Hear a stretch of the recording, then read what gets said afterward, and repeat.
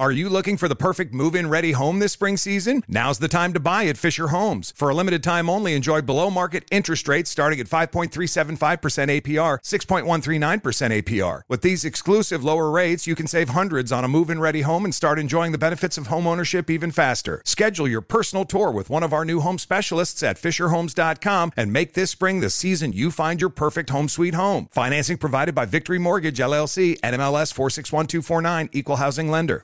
You don't just live in your home, you live in your neighborhood as well. So when you're shopping for a home, you want to know as much about the area around it as possible. Luckily, Homes.com has got you covered. Each listing features a comprehensive neighborhood guide from local experts. Everything you'd ever want to know about a neighborhood, including the number of homes for sale, transportation, local amenities, cultural attractions, unique qualities, and even things like median lot size and a noise score. Homes.com. We've done your homework. Hey everyone, this is Jody Sweeten from the podcast How Rude, Tanneritos. I've been needing a quick getaway with my family, and the 2024 Hyundai Santa Fe is the perfect vehicle to take us there. It has standard third-row seating, so I'm able to pack my entire family, plus pets, in the car, while also having enough room for our camping essentials. Available H-Track all-wheel drive will get us through any dirt trails, and available dual wireless charging pads will ensure we never have to worry about getting stuck with a dead phone in the middle of nowhere. Visit HyundaiUSA.com or call 562-314-4603 for more details. Hyundai, there's joy in every journey. What do you do when life doesn't go according to plan? That moment you lose a job, or a loved one, or even a piece of yourself. I'm Brooke Shields, and this is Now What? A podcast about pivotal moments as told by people who lived them. Each week I sit down with a guest to talk about the times they were knocked off course and what they did to move forward. Some stories are funny. Others are gut-wrenching. But all are unapologetically human and remind us that every success and every setback is accompanied by a choice. And that choice answers one question. Now what? I remember waking up one morning and there was a gentleman who had slept over and there was a rat in my kitchen, and I was like, this is an omen. Better than the opposite. Better than the rat being in your bed and him That's being in actually true. Way to position Come on. Totally true. Yeah, it would actually be way worse to find a rat in your bed and then a guy in your kitchen. That would be danger. But anyway. A gentleman, though. He was a gentleman. You just said he was a gentleman. So that's nice good. person. Perfect. Nice person, not going to be my boyfriend. Hello and welcome back to another season of Now What? My team and I took a few weeks off to recharge, and while it was very nice to get some rest, I really missed sharing these interviews with all of you each week. Fortunately, I think my guest today was very much worth the wait. Jenny Slate. She's a writer, an actor, and a comedian. You might also know her as the co-creator and voice of the newly Oscar-nominated sensation, Marcel the Shell with Shoes On. Jenny is a breath of fresh air. She's authentic, she's open, and as you'll hear in just a minute, she is more than willing to talk about her many now what moments and all that she's learned from them. I am so thrilled to bring you all a piece of her story and hope that you'll come to adore her as I do. So here is Jenny Slate.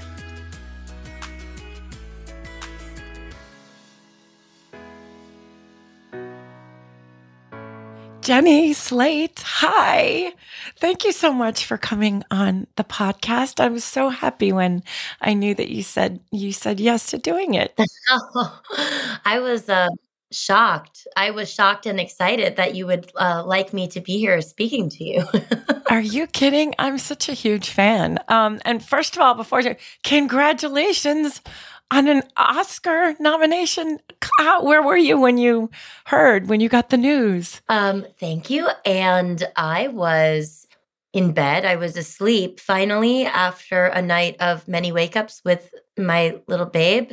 And so I had just gotten to sleep, and I saw all these messages flickering on my phone, but they were all text messages. And I just sort of thought, I think if it were good news, somebody would have called. Right.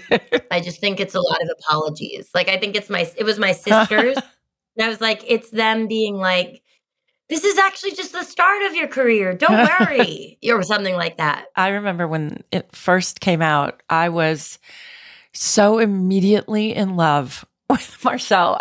My daughters and I, it was as if we just couldn't get enough of it. And it's funny because I don't know if you've met Ariana Grande. I have not. But she would practically only do an imitation of Marcel. She did, it was everything. She answered you. She would talk in Marcel voice because it was around the time I was working with her brother on something, and I would have dinner with the mom and the kids, and it was so cute and so funny. And she did quite a good imitation. So let me get this straight. You're saying that Ariana Grande, that she knows about Marcel the Shell? She knows about it and would do an imitation of it. So it was really kind of sweet. I love that. Where did the character of Marcel come from? Well, you know what's weird is like, to answer that question, like, first of all, it just was not even a private joke, just a random joke. Just imagine if there was something that you were doing with your friend and suddenly like it caught on in a way that we didn't even have an example for that at the time, the way that things can catch on now in kind of a viral way. And but at the time, I was doing a funny voice over a weekend while Dean and I were with some friends. Dean Fleischer-Camp, the director of the film and co-writer, co-creator, and also my ex-husband. We were a couple then. We were at a wedding, and I had been on SNL for a year, but like, you know, you get paid SAG scale. You're not like making big bucks or anything. And I had not saved any money because 30 Rock is in the same building as like Anthropology. And at the time I was like, woo, like I have literally my first paycheck other than being, you know, a waitress or a nanny, or I made a Cascade commercial like a couple years before then. I had bit parts on TV shows, but I'd never had a consistent income. I was not responsible with it. Also had no savings. So we were sharing a hotel room with 4 other friends, and I felt really squished. And I started talking in like this tiny voice. And Dean was like, you know, I forgot to make the video for our friend's comedy show. Can I interview you in that voice? And then maybe I'll make something, like I'll animate something or something. He didn't even really know. And so he interviewed me in that voice, and it kind of came out that maybe I was small and it was a character kind of talking about their social life. Like one of the first things Marcel ever says is that like he didn't clean up and that his house is messy because he invited some friends from upstate to come eat salad, which did not make its way into the feature film. But then hearing all that audio, he was like, okay, I think I could probably put together the physicality of this. And he had a lot of different like crafts stuff. And he went to the toy store in our neighborhood in Brooklyn and bought kind of like a Polly Pocket ripoff. And he glued some eyeballs on stuff. And finally he made Marcel. And I came back from having lunch with a friend, and there was like this little guy on the corner of the table. And Marcel's really tall. He's an inch tall. So if you are a super fan and you bought one of those H1 without his sneakers or with the sneakers, he's an inch. So even with the sneakers, he's an inch. Yeah, he's really pushing it. Well, actually, and his shoes are like, they're like his body, like they're his feet.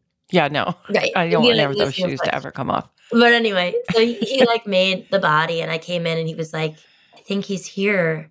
And I was like, oh, he's definitely that guy. And then Dean interviewed me, and it was sort of like, well, now that you know what you look like, can you say more about yourself?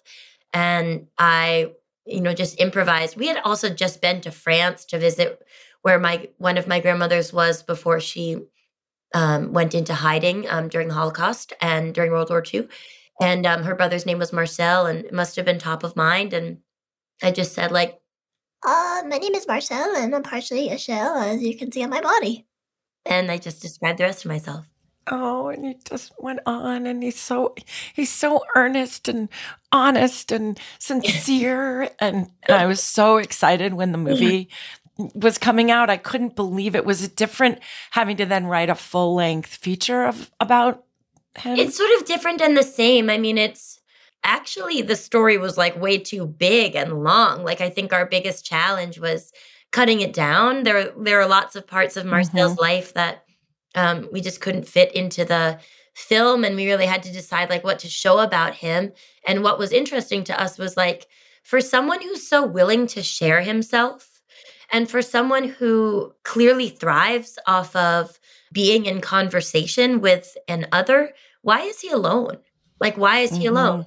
And that was one of the things that we decided to try to explore. And it became more meaningful to us, especially as we separated as a couple and both found ourselves like, you know, we were in something that was sort of like, you know, coiled together or something. And now we were in our two own things, like alone by ourselves. I'm curious what it's like to collaborate with someone that you are separated from, but, you know, who was your ex. You seem to have done it very well. How does that work? I mean, yeah, there's lots of different definitions of like doing that well, I think.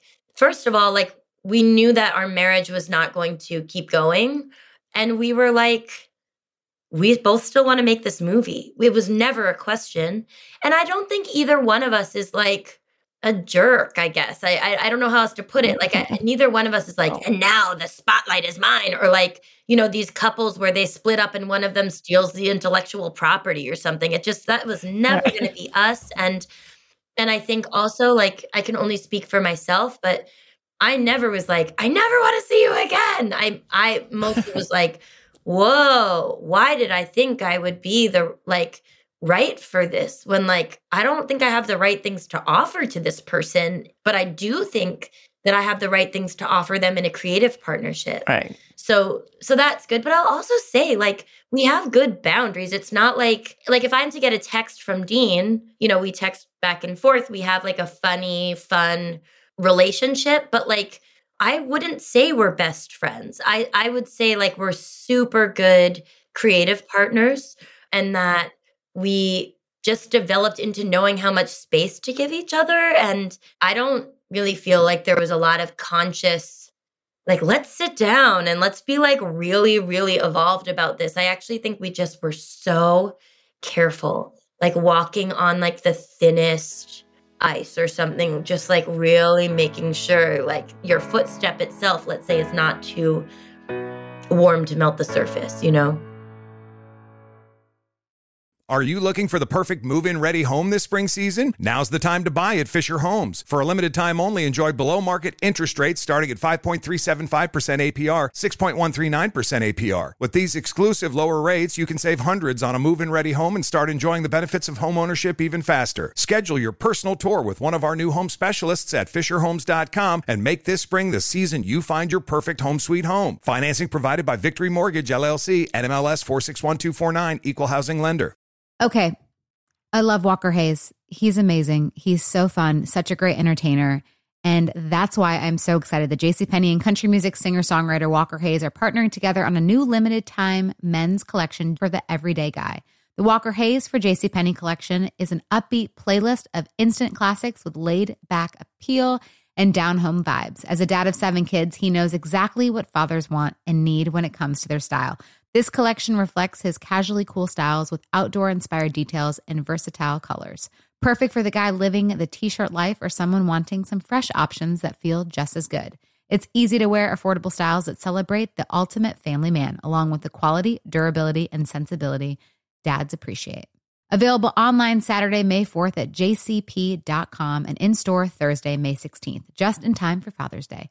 Limited time only. JCPenney, make it count. The Home Depot wants every mom to have their own outdoor oasis this Mother's Day, whether that be a new space to relax or a beautiful garden upgrade. At the Home Depot, you can give mom a gift that's as unique as she is, with a stylish and comfortable place to entertain or relax for the mom who does it all. And with convenient delivery, you won't have to stress over getting it to her either. Looking to step up your Mother's Day flowers for the mom who's great with gardening? Let Mom's Green Thumb do some digging with colorful flowers, pots, and premium soils to bring out the most in her patios, walkways, and gardens with the Home Depot's Mother's Day savings event happening now. Get Vigoro potting soil, just $8.97 for strong, healthy, vibrant plants indoors and outside. Start your Mother's Day shopping and saving today by checking out the Home Depot's extensive selection online at homedepot.com or directly in store near you with convenient pickup and delivery options. See homedepot.com/delivery for details. The Home Depot, how doers get more done. Marcel is obviously the product of an extremely creative person. So I'm really curious to know what you were like as a kid. Like, did you have imaginary friends? I had a lot of imaginary personas. Like, I think I've always been an actor, and always wanted to be one too. But like, I didn't have an imaginary friends, but I was deep into imaginary play, deep into playing characters, like just full 4-hour afternoons of pretending to be a princess who was like rejected from her castle and had to like win it back from her like evil, stepmother or something. Like just sort of a version of whatever fairy tale I might have heard. And I really like to deeply get into that. My sisters and I had a game that we would play called Dana and Susan. And it was about two women named Dana and Susan who lived in the Ritz-Carlton in New York. And we lived in Massachusetts and we had never been to New York. But we lived in the Ritz-Carlton and we both had husbands and we would like just talk about our husbands, which now I think is like a crazy game. And if I caught my daughter doing it, I'd be like, where did you learn this? But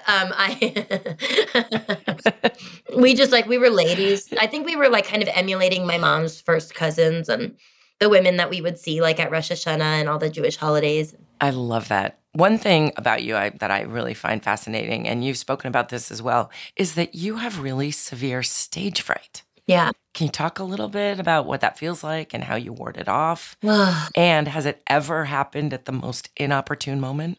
I still get it. I sort of have tried everything to get rid of it, including like getting hypnotized and push myself to sort of hit marks of achievement for a stand-up comedian. Like I made an hour-long stand-up special for Netflix. In fact, I'm about to make another one, and it haunts me. What it feels like to me is I have absolutely no assurances that I'm going to be able to do my job. I can't, when I have stage fright, connect to the part of me that drums up and really inhabits this power. I can't find it at all. And I start to think it's not there. And everybody's going to see me fail. And they're going to be really disturbed by me because they're going to I'm going to force them to watch me fail. And they're going to really hate me for that.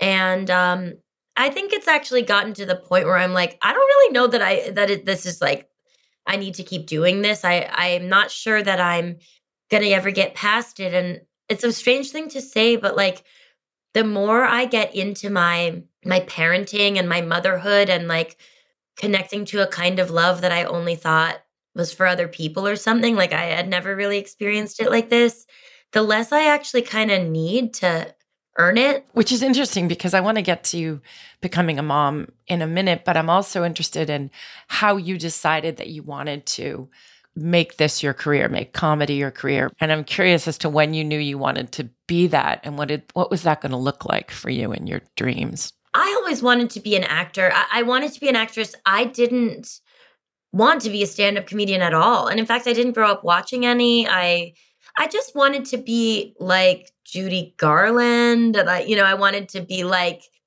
I don't know, like Sid Charisse. Like I wanted to be like that. She had her legs insured. Yeah, I just was like, I don't know. I want like a petticoat and like I want to be in stuff where I'm like in a corset that like my sisters are lacing up and they're like, we're going to the dance. Like I just thought, I know anything I saw was from the library. It was all those like Technicolor, like Brigadoon and Meet Me in St. Louis and like things like that. And it never occurred to me that there were different kinds of actors.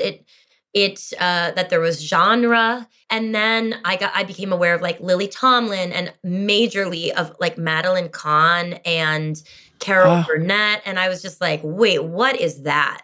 What's that about? And when I got to college, I started doing improv and it was just so easy. It was just so fun. And when I graduated from college, my best friend Gabe Liedman and I became a comedy duo just as a way for people to see us and think of us for acting parts. And then when I was doing a comedy show, the director Gillian Robespierre saw me and she was planning to make a short film about a comedian who, well, actually about a woman who like gets pregnant by mistake and has an abortion. And was that Obvious Child or no? Yeah, that became Obvious Child. I loved that. It's one of my favorite movies of yours. I'm so glad. I'm glad you've seen it. And I think it's a really great thing for people to watch now because it's romantic and it's lovely. And it also like shows a safe and legal abortion with a woman who makes that choice without like having to just like assess her entire life and decide whether or not she's good or bad. It's just like something people need to see. And I think that Gillian saw me as a leading lady. And before that, I was like, I don't think anyone ever will. Like, I'll just be always like playing the funny friend. Okay, so then at what point does SNL come in?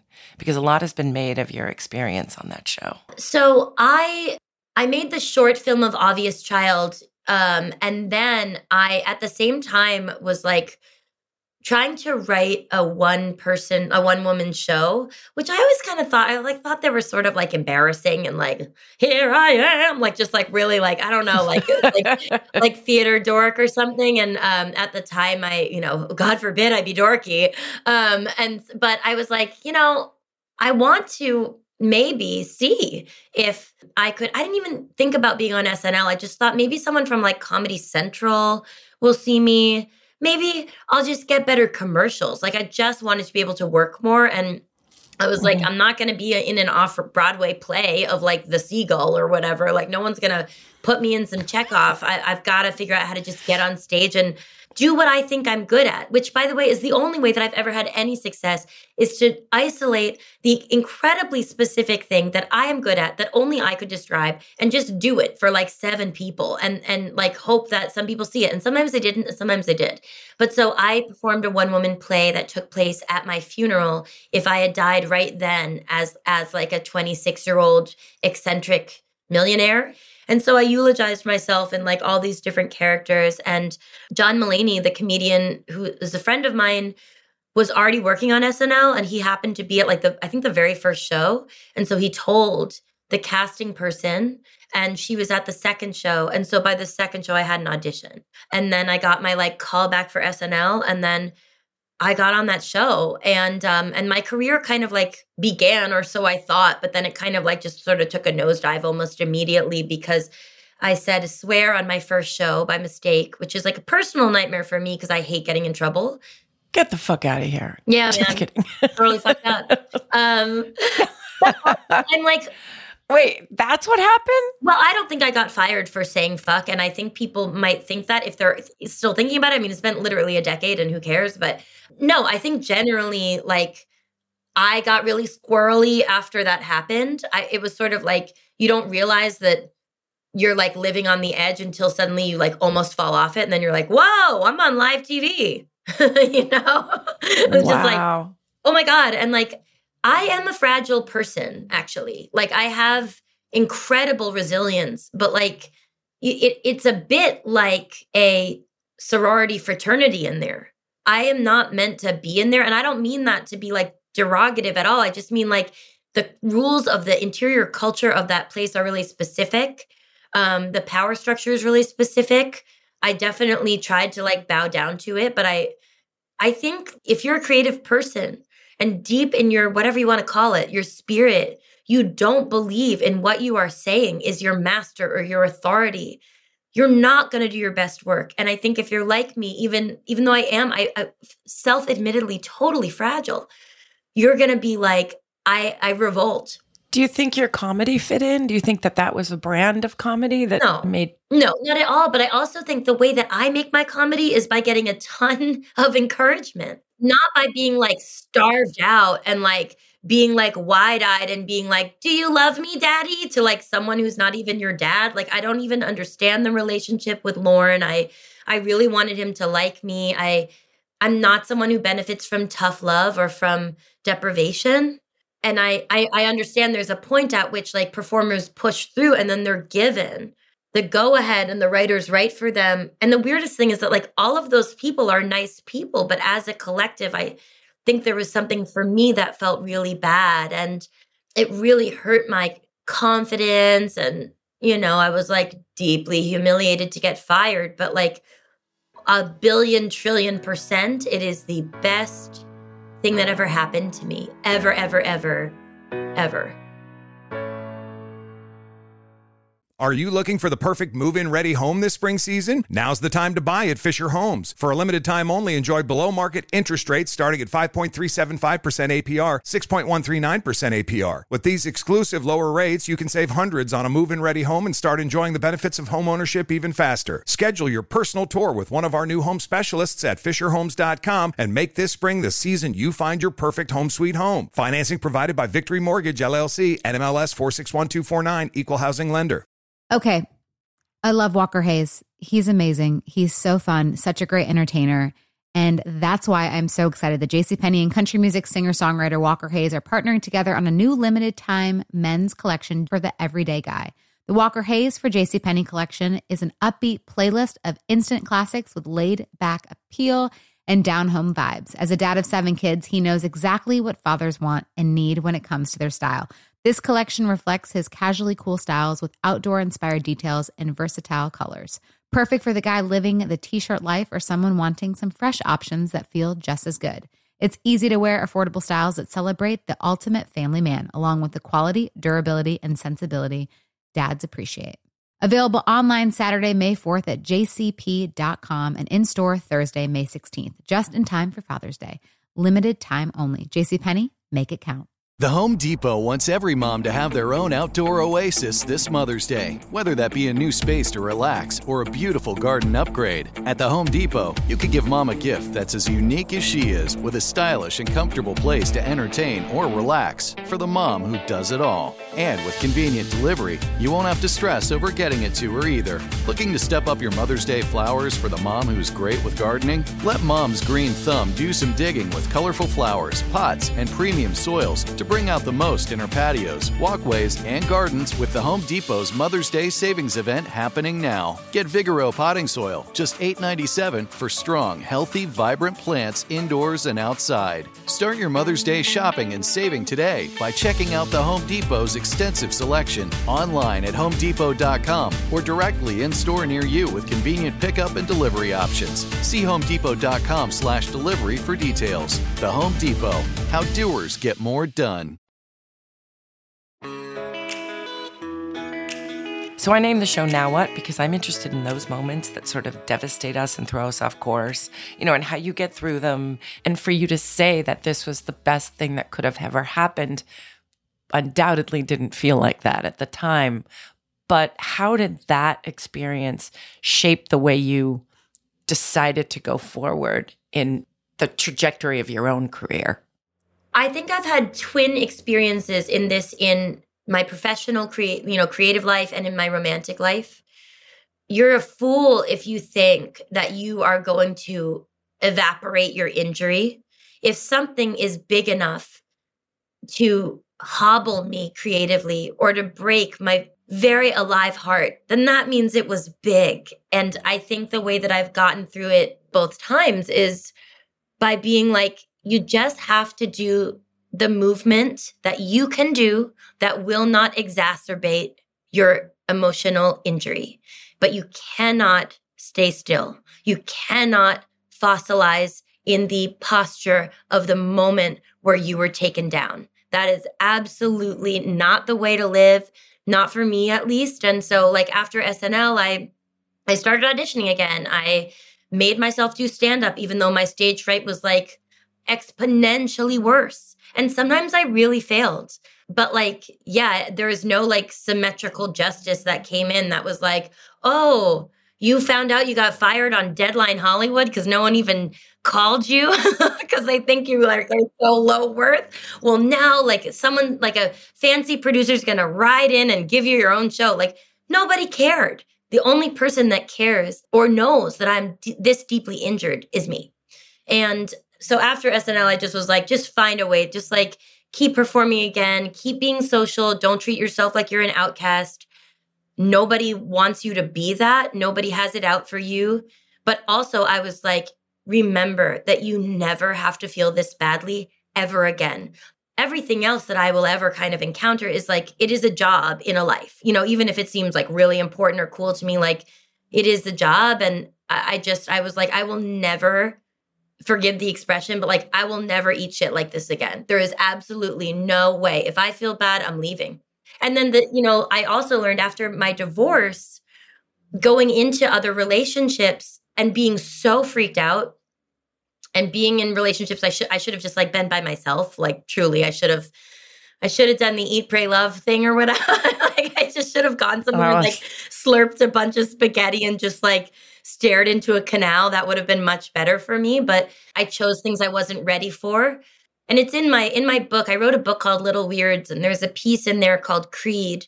And it's about like, I don't need to be in relational experiences like where I feel like I'm crouching in a small environment when I'm bigger. Like I'd rather be my own size emotionally and be by myself than be like getting like little meager morsels from someone who doesn't understand me. And I was like, you never have to feel like this again. It might be that you are like single alone forever, but like, no. But you've God, you've said so many things just in this throughout the whole chat, but that focus just as a performer, because you get knocked down so many more times than you get held up, right? Yeah. And everybody also wants to have these moments and make them be this huge thing. And they feel that way at the time, but they're part of such a bigger story.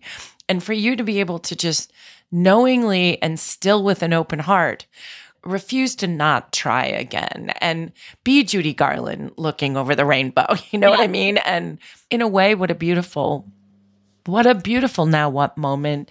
And I think it's really important. And during COVID, you've had such, what a year. I mean, your heart was open enough to get married again and then have a child. How did you know you wanted to be a parent? And how has that changed you when you actually realized you were the mother of this little human being who has unconditional love for you, by the way? The thing that you talk about wanting. Oh my gosh. I know. It was scary. I mean, I have like some new stand-up about how like I just so desperately want my daughter to like me that she throws food on the floor and I'm like, I love that. That's so cool. Like I'm just like kiss up because I think she's so cool.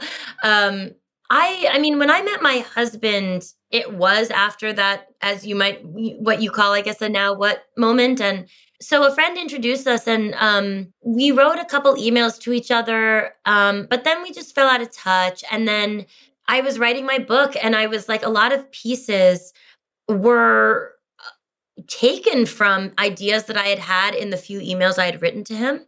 And I wrote to him and I was like, it seems like, because we had sort of tried to have a romantic start and it just didn't take off.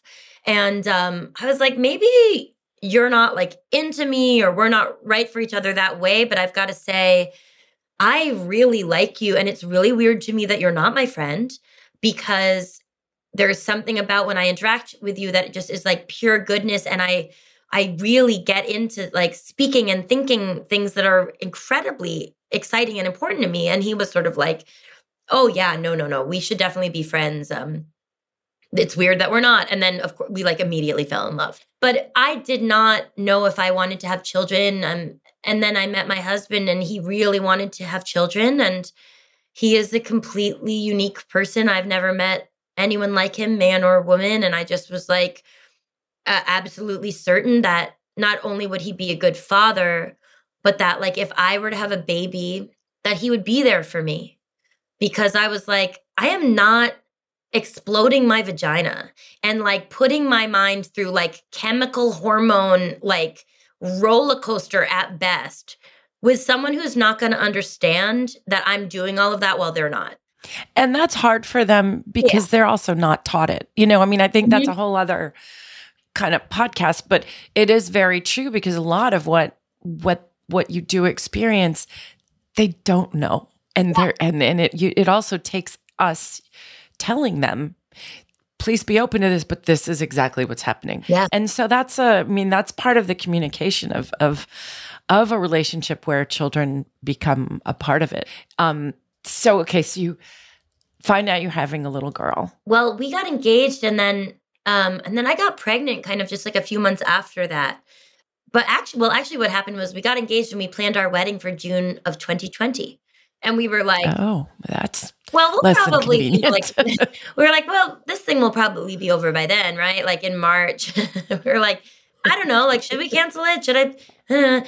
And then I was also planning on starting like fertility treatments because I went to a fertility doctor. I was about to turn 38 at the time, and I had never had an unplanned pregnancy. So I'd never been pregnant. I was like, maybe I can't be. Like, it kind of seems like I should have actually at this point. So I was told that it would. Can't believe it. Yeah. The doctor was kind of like, you're gonna need to do fertility. You don't have a lot of like follicles left. It's not going to happen. And I was so blown away by that. And I was going to start that process when the lockdown happened and no quote unquote elective procedures could be done. And I was like, I was suddenly so scared, like something I wasn't ever sure that I wanted. I wanted it so badly. And I felt, like very, very sad. And then my husband and I did this, like, we drove from LA to Massachusetts in about 3 days just to try to like make it to Massachusetts and lock down there. And on the night that we got there, I guess I must have gotten pregnant. Like, I just can't believe it. Like 2 weeks later, I woke up at dawn and I was like, I think I'm pregnant. And it was just this weird feeling. And I took 4 pregnancy tests and they all said yes. And then when my husband woke up, I waited for him to like go to the bathroom. And I was like, I'll just wait till he gets out.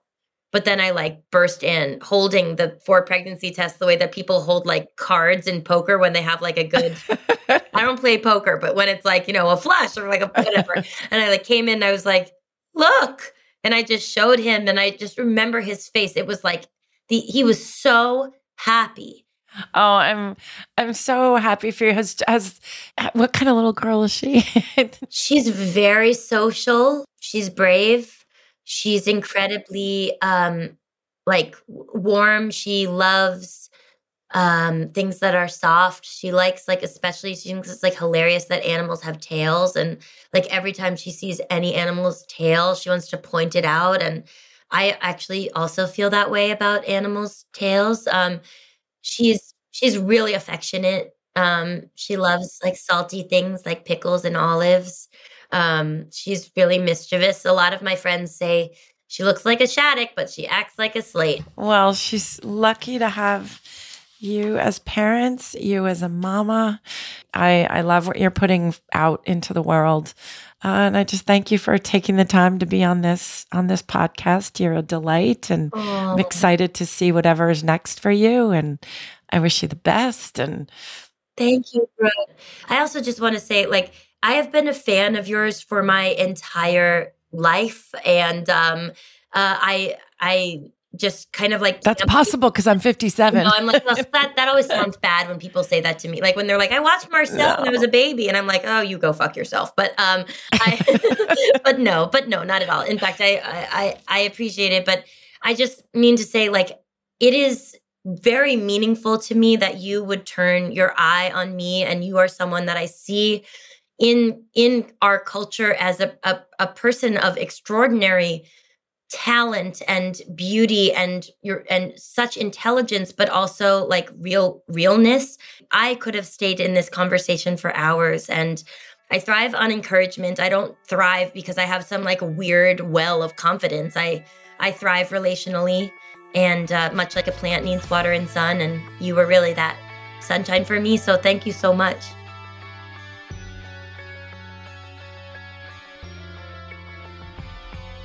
That was the delightful Jenny Slate. If you want to hear more from her, check out her book. It's called Little Weirds. And if you're like me and you love Marcel the Shell, do yourself a favor and watch Jenny's Oscar-nominated film, Marcel the Shell with Shoes On. It's on Prime, Apple TV, and in theaters. That is it for today. Thank you for listening. Now What with Brooke Shields is a production of iHeartRadio. Our lead producer and wonderful showrunner is Julia Weaver. Additional research and editing by Darby Masters and Abu Zafar. Our executive producer is Christina Everett. The show is mixed by Bahid Frazier.